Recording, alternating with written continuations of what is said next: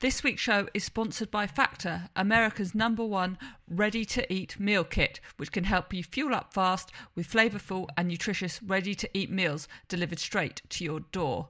Head to factormeals.com/edition50 and use code edition50 to get 50% off your first box.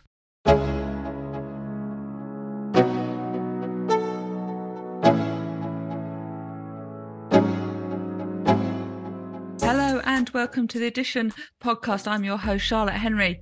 This week we're taking a little different talk, and we're going to go into the courts of justice here in the UK and discuss a very, very high-profile case, which is that surrounding Prince Harry, many others as we'll unpack, and the case surrounding phone hacking and allegations of phone hacking against Mirror Group newspapers, now the parent company is now called Reach. Joining me is the New Statesman senior associate editor and a very good friend of mine, Rachel Cunliffe. Hey, Rachel, how are you doing? Hello, Charlotte. I'm good. How are you? All the better for having you back on the show. Now, you were watching this very closely. You wrote a piece when some of this started back in April, but this has been going on for a while. We've seen, not that long ago, a day and a half of the Duke of Sussex, Prince Harry, actually in court being cross-examined for a day and a half, which is pretty tough in front of two King's Counsel barristers. That is not a fun way to spend a day and a half. Unpack where we have been and where we're going with this case.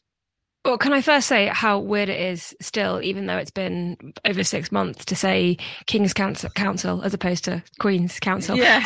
I realise that's like a really minor point, but there were all these instances where, like, the death of the Queen, you get reminded of it and like, oh yeah, we don't have a Queen anymore, we have a King, which is going to be very relevant for the rest of this discussion because I'm inevitably going to say Prince Charles at various points. And he's obviously not Prince Charles, he is King Charles, although he was Prince Charles when these events took place. Well, alleged events took place. When the time period covered by this trial is. Yeah. We should explain actually that King's Counsel are the highest form of barrister basically in the UK, in England. Really, really fancy lawyers that get special wigs. Very, very, very fancy, very, very, very often well paid lawyers. So let's go dive into this case. What is it all about? So this is one of a number of lawsuits that Prince Harry is involved with against newspapers or news groups that own newspapers, some of which the titles no longer exist, that alleges phone hacking and other illegal information gathering activity. And the phone hacking kind of era, or the era of which this behaviour is alleged to have taken place, is kind of the 90s and the early 2000s. I think it's sort of from about 1993 up to sort of 2010, 2011. Which we should point out covers most of Prince Harry's childhood and teen years.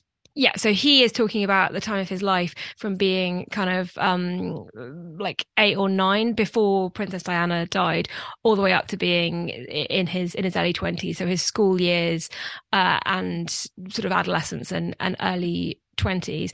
And crucially, he is not the only person who is alleging that this illegal activity took place. These are sort of, I don't think we call them class action lawsuits here. These are sort of group lawsuits where a number of high profile celebrity figures are alleging that their voicemails were hacked or that newspapers behaved in a legal way to gather information. Elton John is involved in one of the cases. That's against, I think, Associated Newspapers, the owner of the Daily Mail, isn't it? Yes, yeah. And then there's also the one that I wrote about in April, which is News Group Newspapers, which is the group that owned the now defunct News of the World, but also the Sun. And then the case that's been on the last week has been against the Mirror Group, which is a separate organisation with separate titles, but similar set of allegations, which is that journalists hacked voicemails. So if you cast your mind back to sort of the Leveson inquiry, they sort of did that by, there was a number that you could call to access someone's voicemail, and often they didn't change the PIN, and people didn't realize that their voicemails were kind of vulnerable to this. And there was a whole lot of behavior that we know happened back then, with titles that now don't exist anymore.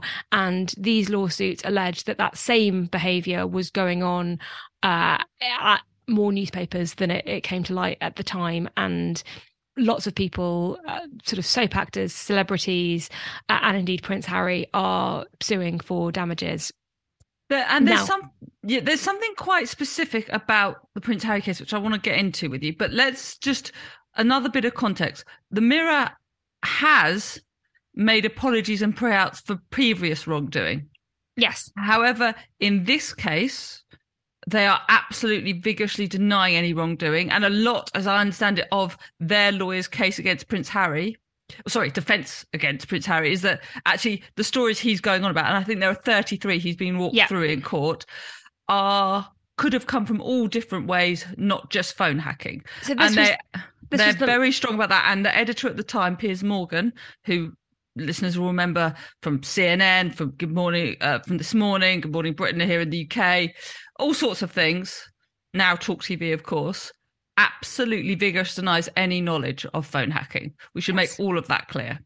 Yes, and I think it is interesting that in other test cases that are being brought as part of this group lawsuit, they do acknowledge wrongdoing or illegal activity. In the case of Nikki Sanderson, the soap actress, they say there were occasions and they have apologised for them. But the Prince Harry stuff, as you say, they are adamant that it didn't happen at any point. And when they go through those 33 articles, which we might go into in a bit of depth in a bit, the defence basically every single time was this could have come from somewhere else, and one of the places it could have come from is other newspapers that had the story. Right. The other thing I want to pick up, which is very specific to this case, I don't want to really go into the psychodrama of Prince Harry, and certainly don't want to go into the psychodrama of Prince Harry and Meghan Markle, the Duchess of Sussex. But it's very clear as this case has gone on that one of the things Harry wants to achieve is getting a lot of his grievances aired in court and on the record in court. I'm not entirely convinced. I don't think he cares about getting a payout particularly. I think he probably would like an apology if he can prove there's any wrongdoing. I think that matters a lot more to him. But what I think he really wants is getting on the record what he feels the media subjected him to during his childhood and teen years. That, to me, seems what it's all about, this sort of righteous indignation he feels. Let's be blunt about it. He thinks the media killed his mother. Yep. He thinks the media has hounded his first love, Chelsea Davy, and now hounded his current wife, Meghan Markle. And he thinks that that's what he wants to get on the record.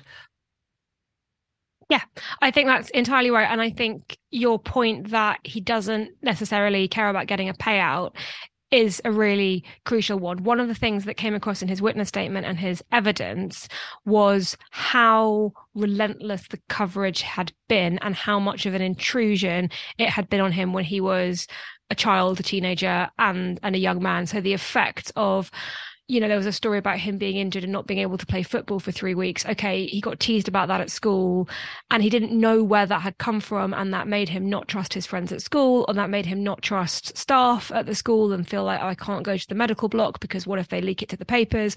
When it comes to the Chelsea Davy stuff, this is his sort of first proper girlfriend, not knowing how the details of their arguments or their meetups ended up in the press. That sort of led to a sense of paranoia and what that did to him. And I didn't watch the testimony because you can't watch the testimony remotely, which we'll come on to that. But I followed it very closely. The live reports of people who were in the courtroom. A lot of the examples given, the Mirror's defense was a palace source gave that to us. You know, we got it from gossip. We could have got it from gossip. We could have got it from the security staff. We could have got it from the palace press spokespeople. We could have got it from the palace. And I think for Prince Harry, that's kind of the point. He is saying, look, I don't know necessarily whether you hacked my phone or somebody else's phone to get this, or whether the people I was closest to in the palace kind of threw me under the bus by leaking this information. Either way, this stuff came out. This is the effect it had on me. And he hasn't had a chance to kind of put it in those terms before. So if it turns out and the judge rules against him and goes, no, the Mirror was right, they got this legitimately because the people closest to Prince Harry and the royal family just fed them all this stuff, in a way he still wins, because in a way his grievance is out there, and a lot of the points he's made about the firm and how the royal family operates will just be vindicated by that, even if the Mirror gets away with it. So I think kind of either way he's going to get part of what he wants. Yeah, I just think the act of turning up in court, which is a huge break in... A first time a member of the royal family has done that since 1891? Yeah, I mean, exactly. It's just a huge break in royal tradition, which, given it's the royal courts, people, parts of the case are acting on behalf of the crown in lots of different cases, so it's obviously a bit weird for a royal to turn up in court. This is a huge break in precedent, and kind of we won't, as I say, we won't do the royal sarcasm, but it really does underline how Harry has broken from the royals in a whole different way. Can I just say that the New Statesman office is round the corner from the Royal Courts of Justice, and I was walking somewhere else, not to do with this at all, and I walked past it one afternoon last week, and the crowds outside the building, they were running a one-in, one-out system. Some people had got there at 4 a.m. to queue for the public gallery. My colleague who was there as a journalist had to sit in a different room where they had a TV screen display showing what was going on, because they had like an overflow room. You had people just like standing outside the courtroom, just the building, filming people standing outside the building. It was a real media circus. And in all the time that I've kind of worked in that area, I haven't seen quite that crowd outside that building. You before. Mean you're not greeted by adoring fans every day when you come into work? Well, I am, obviously. Sure. But yeah. Let's just again underline Prince Harry's case. Part of his statement said he thinks the press have stolen or hijacked the privileges and power of the press, and he thinks they've used illegal or unlawful means for their own gain and agendas. Again, I don't think he cares really if it came from phone hacking or a mate betraying him. He just thinks the media have set him up, and he's using this court case as a way to do that, and in some ways to kind of get the press into line as he sees it. I think that's the reality. He would obviously deny he wants to kind of curtail the freedom of the press, but he would, I think, say he wants the press to behave better in his view. The obviously weird thing about this is Harry is also a media figure. Yep. The Oprah interview, Netflix series, Apple TV Plus series, a 400-page book. Don't forget the book. I confess I have forgotten the book because I have not worked my way through 400 pages. I think you have. I reviewed it for the New Statesman. Yeah, I think you were very brave. It's worth reading, actually. It's not written by him, but it's surprisingly well written. And the level of detail in parts of it is absolutely astounding. And his hatred is a real visceral hatred of the tabloids and of particular journalists who, by his account, like stalked him as a child, is really, really visceral. And a lot of the coverage of Prince Harry now, I think this kind of is important, focuses on the decisions that he's made in the last couple of years, the Oprah interview, the Netflix documentary, the kind of bearing all. You get a lot of people being like, well, how can you ask for privacy when you literally invite cameras into your home?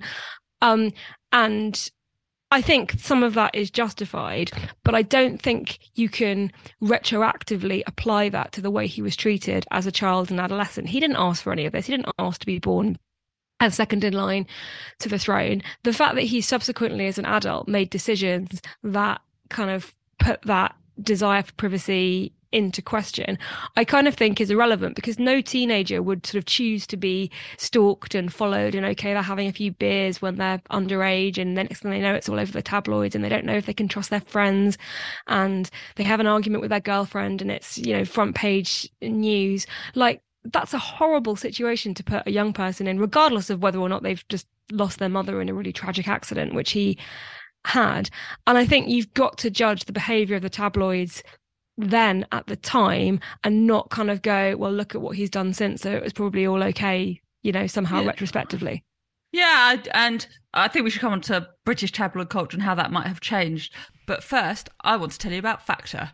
Now that it's summer, you might be looking for wholesome, convenient meals for sunny, active days. Factor, America's #1 ready-to-eat meal kit, can help you fuel up fast with flavourful and nutritious ready-to-eat meals delivered straight to your door. You'll save time, eat well, and stay on track reaching your goals. Too busy with summer plans to cook, but want to make sure you're eating well? With Factor, skip the trip to the grocery store and skip the chopping, prepping and cleaning up while still getting the flavour and nutritional quality you need. Factor's fresh, never frozen meals are ready in just 2 minutes, so all you have to do is heat and enjoy, then get back outside and soak up the warm weather. I have to say the shredded chicken taco bowl and the potato leek mash and grilled chicken look particularly appealing to me, but there are over 34 chef-prepared, dietitian-approved weekly options. Head to factormeals.com/edition50 and use code edition50 to get 50% off your first box. That's code edition50 at factormeals.com/edition50 to get 50% off your first box.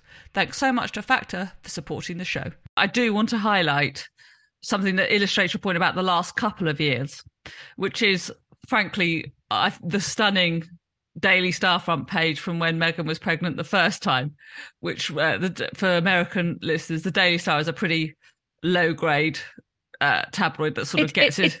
It's usually got aliens on the front page. Yeah, it's a bit of a silly tabloid that kind of only gets attention for its kind of ridiculous front pages. But this was, I think, I have to confess, a work of genius. It's got the famous picture of Prince Harry and Meghan Markle. It covers their eyes in a sort of redacted way as a joke, and it reads, "Publicity shy woman tells 7 billion people I'm pregnant," which I think has summed up the attitude of the media quite a lot. Going, you don't want us to cover you, but you want to sit down with Oprah, the biggest TV star in the world. You want to have series, you want to write a massive book, but you don't want us to report on you. That's, I think, the attitude now in the British media. But I think your point about applying that retroactively is very, very valid. Because tabloid culture, let's be honest, we're not such dissimilar ages to Prince Harry, so it's when we were growing up as well, was very different. And I think, as you say, that Leveson inquiry from years did show genuine excesses in these newsrooms and in the media, hence why the News of the World was shut down and reinvented as the Sun on Sunday, which is obviously a different publication. So I think that is a point well made about the kind of retroactive way the media is trying to handle this and balance the books on this. As you also pointed out, this is not the only issue that Prince Harry is involved in, because he's involved with newsgroup newspapers. And you wrote a really great article about how he is rather insistent that there was a bit of a pact between the papers and the royals, but he was kind of left out of the protection racket. Break that down for us. Yeah, so this is actually quite confusing because a lot of the timelines sort of crisscross over, and it's quite difficult to work out what he's alleging happened when, and Newsgroup deny all of this. But what he claims is that there was a secret pact in sometime before 2012 between Newsgroup newspapers and the royal family, where the royal family said that they wouldn't sue Newsgroup for illegal activity until a later date, because the royal family didn't really want a court case, and they knew this stuff had happened, but they weren't going to sue, but they were going to get an apology at a future date. And then there were some emails that seem to show Harry kind of discussing this with other members of the royal family, including the late Queen, where she basically says, go for it, push for this apology. Never got the apology, and there's a sort of allegation from Harry, a sort of suggestion, firstly, that his brother Prince William got a secret payout as a result of settling out of court, which obviously he doesn't want to do. He wants to go public with this. He wants the newspapers to admit what they did to him, essentially, and that's what this is all about. But more generally, a kind of understanding among some parts of the royal family, his father his stepmother, Charles and Camilla, that you treat the press nicely and you don't go after them, and they in return write nice things about you or don't write the most damning things that they could. And this comes out in his memoir as well.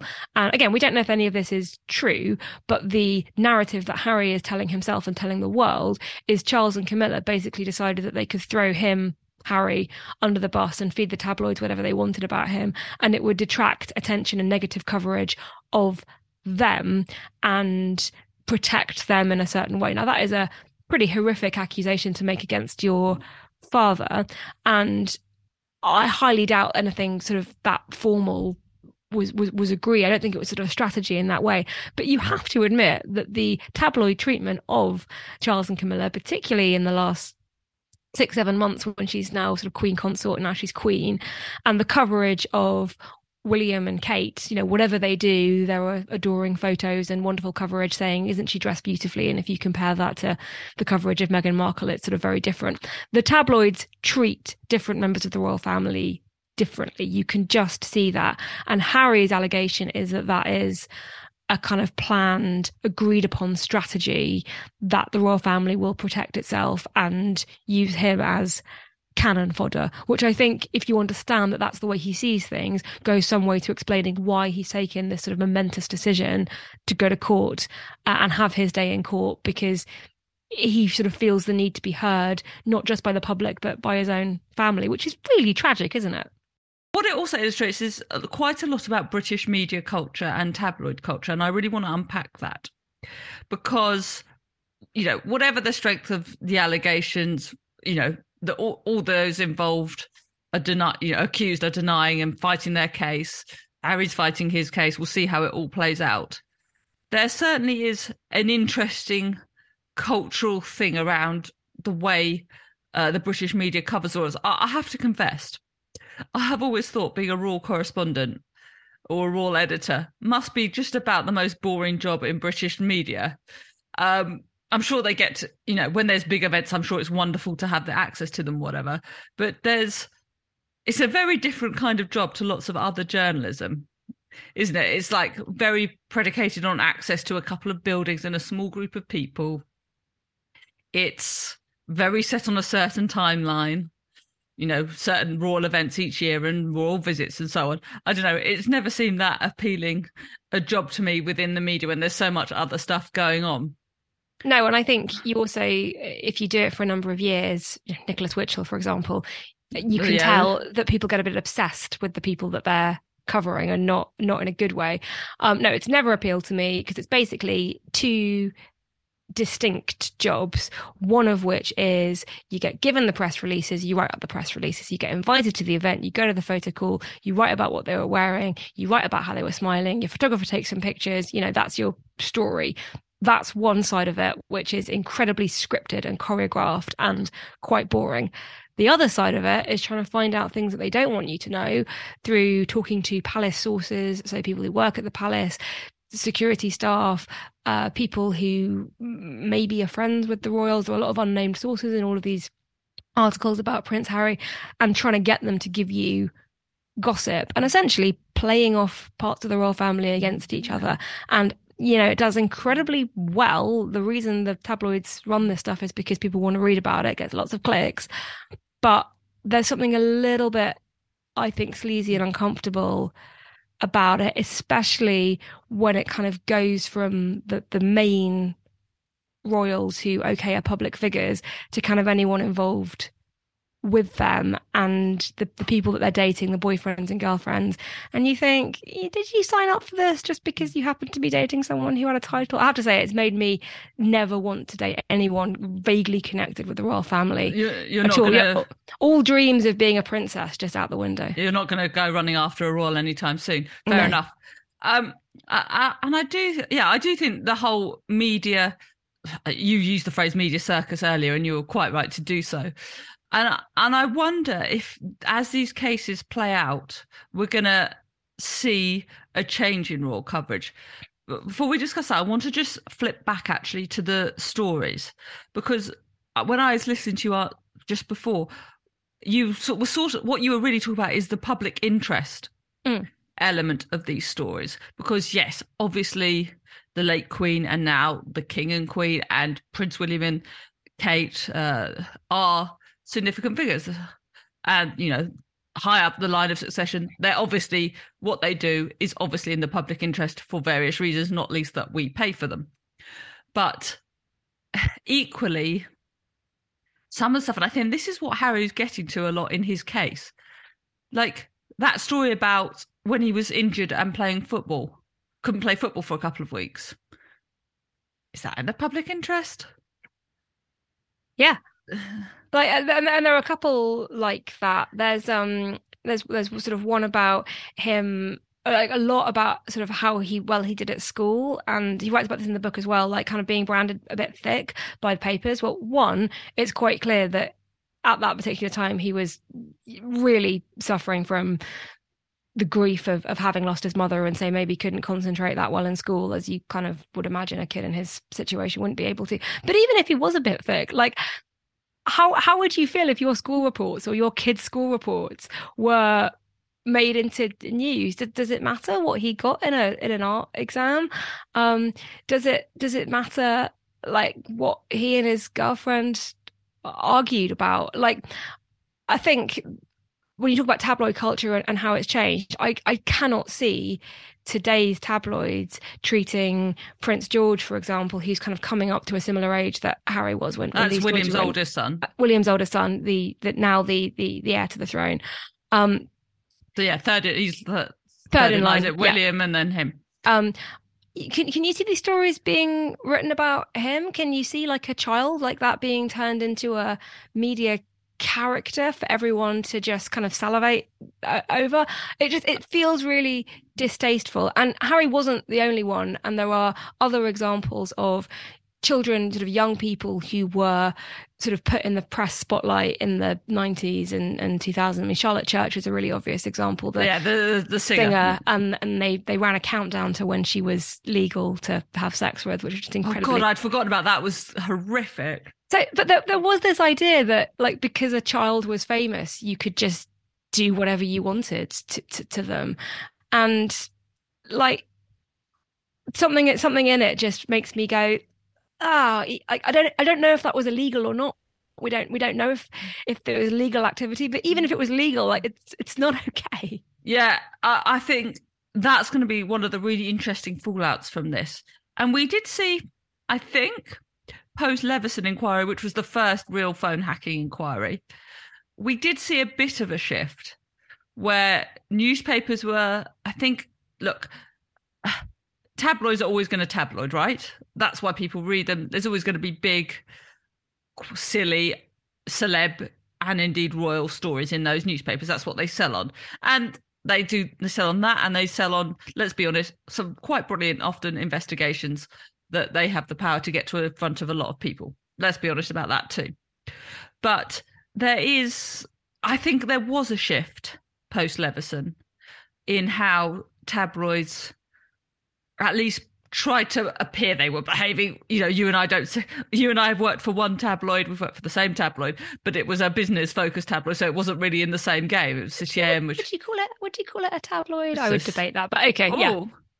Certainly was when I worked there, but in the best possible way.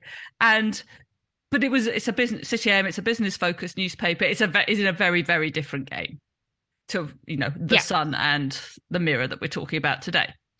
So my point is, you and I don't sort of have experience of being in those newsrooms and the conversations that happen in those newsrooms particularly.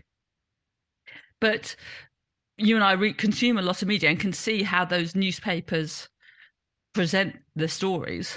And while they're still big and bold and brash as tabloids should be, I do think there has been a shift. And I wonder if whatever the outcomes of these cases, frankly, it will cause yet another shift.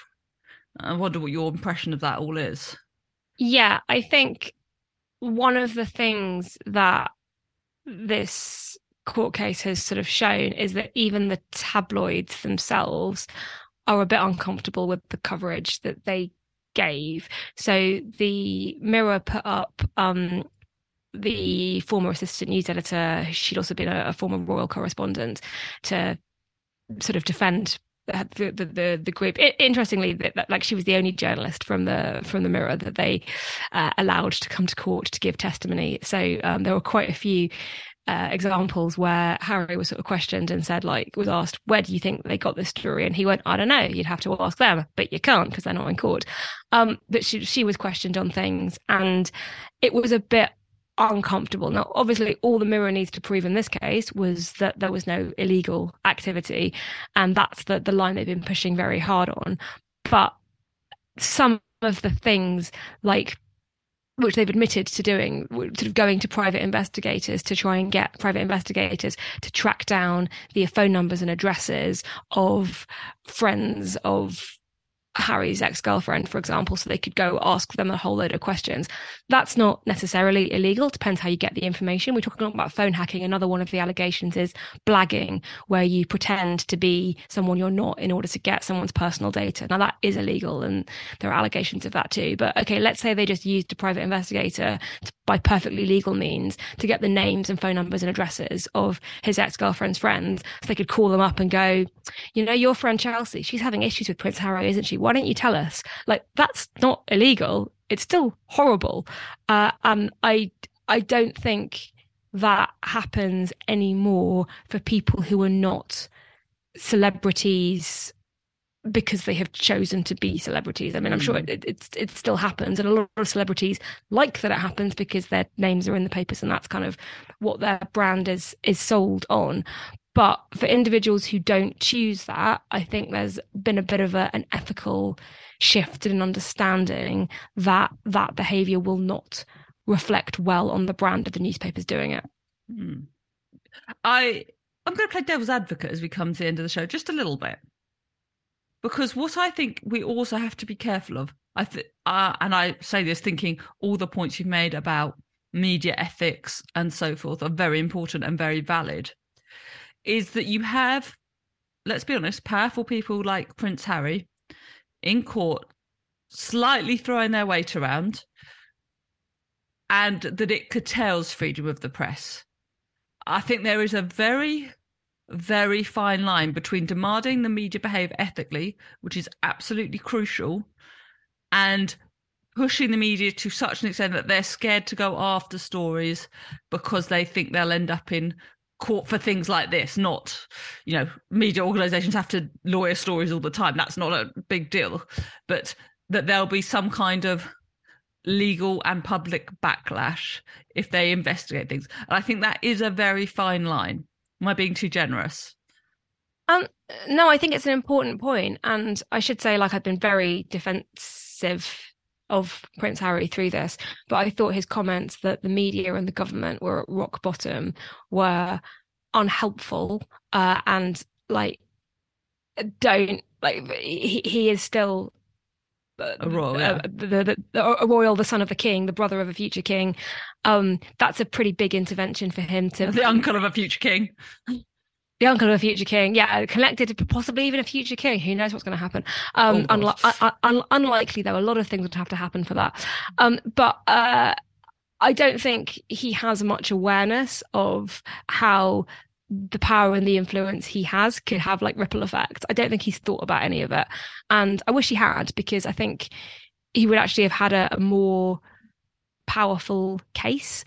And the sort of flip side, though, of what you're saying is that he's able to do this because he has the resources and because he knows that, as do the other celebrities yeah, they've got loads of money and they kind of in a position with their reputation that they feel like they can take it.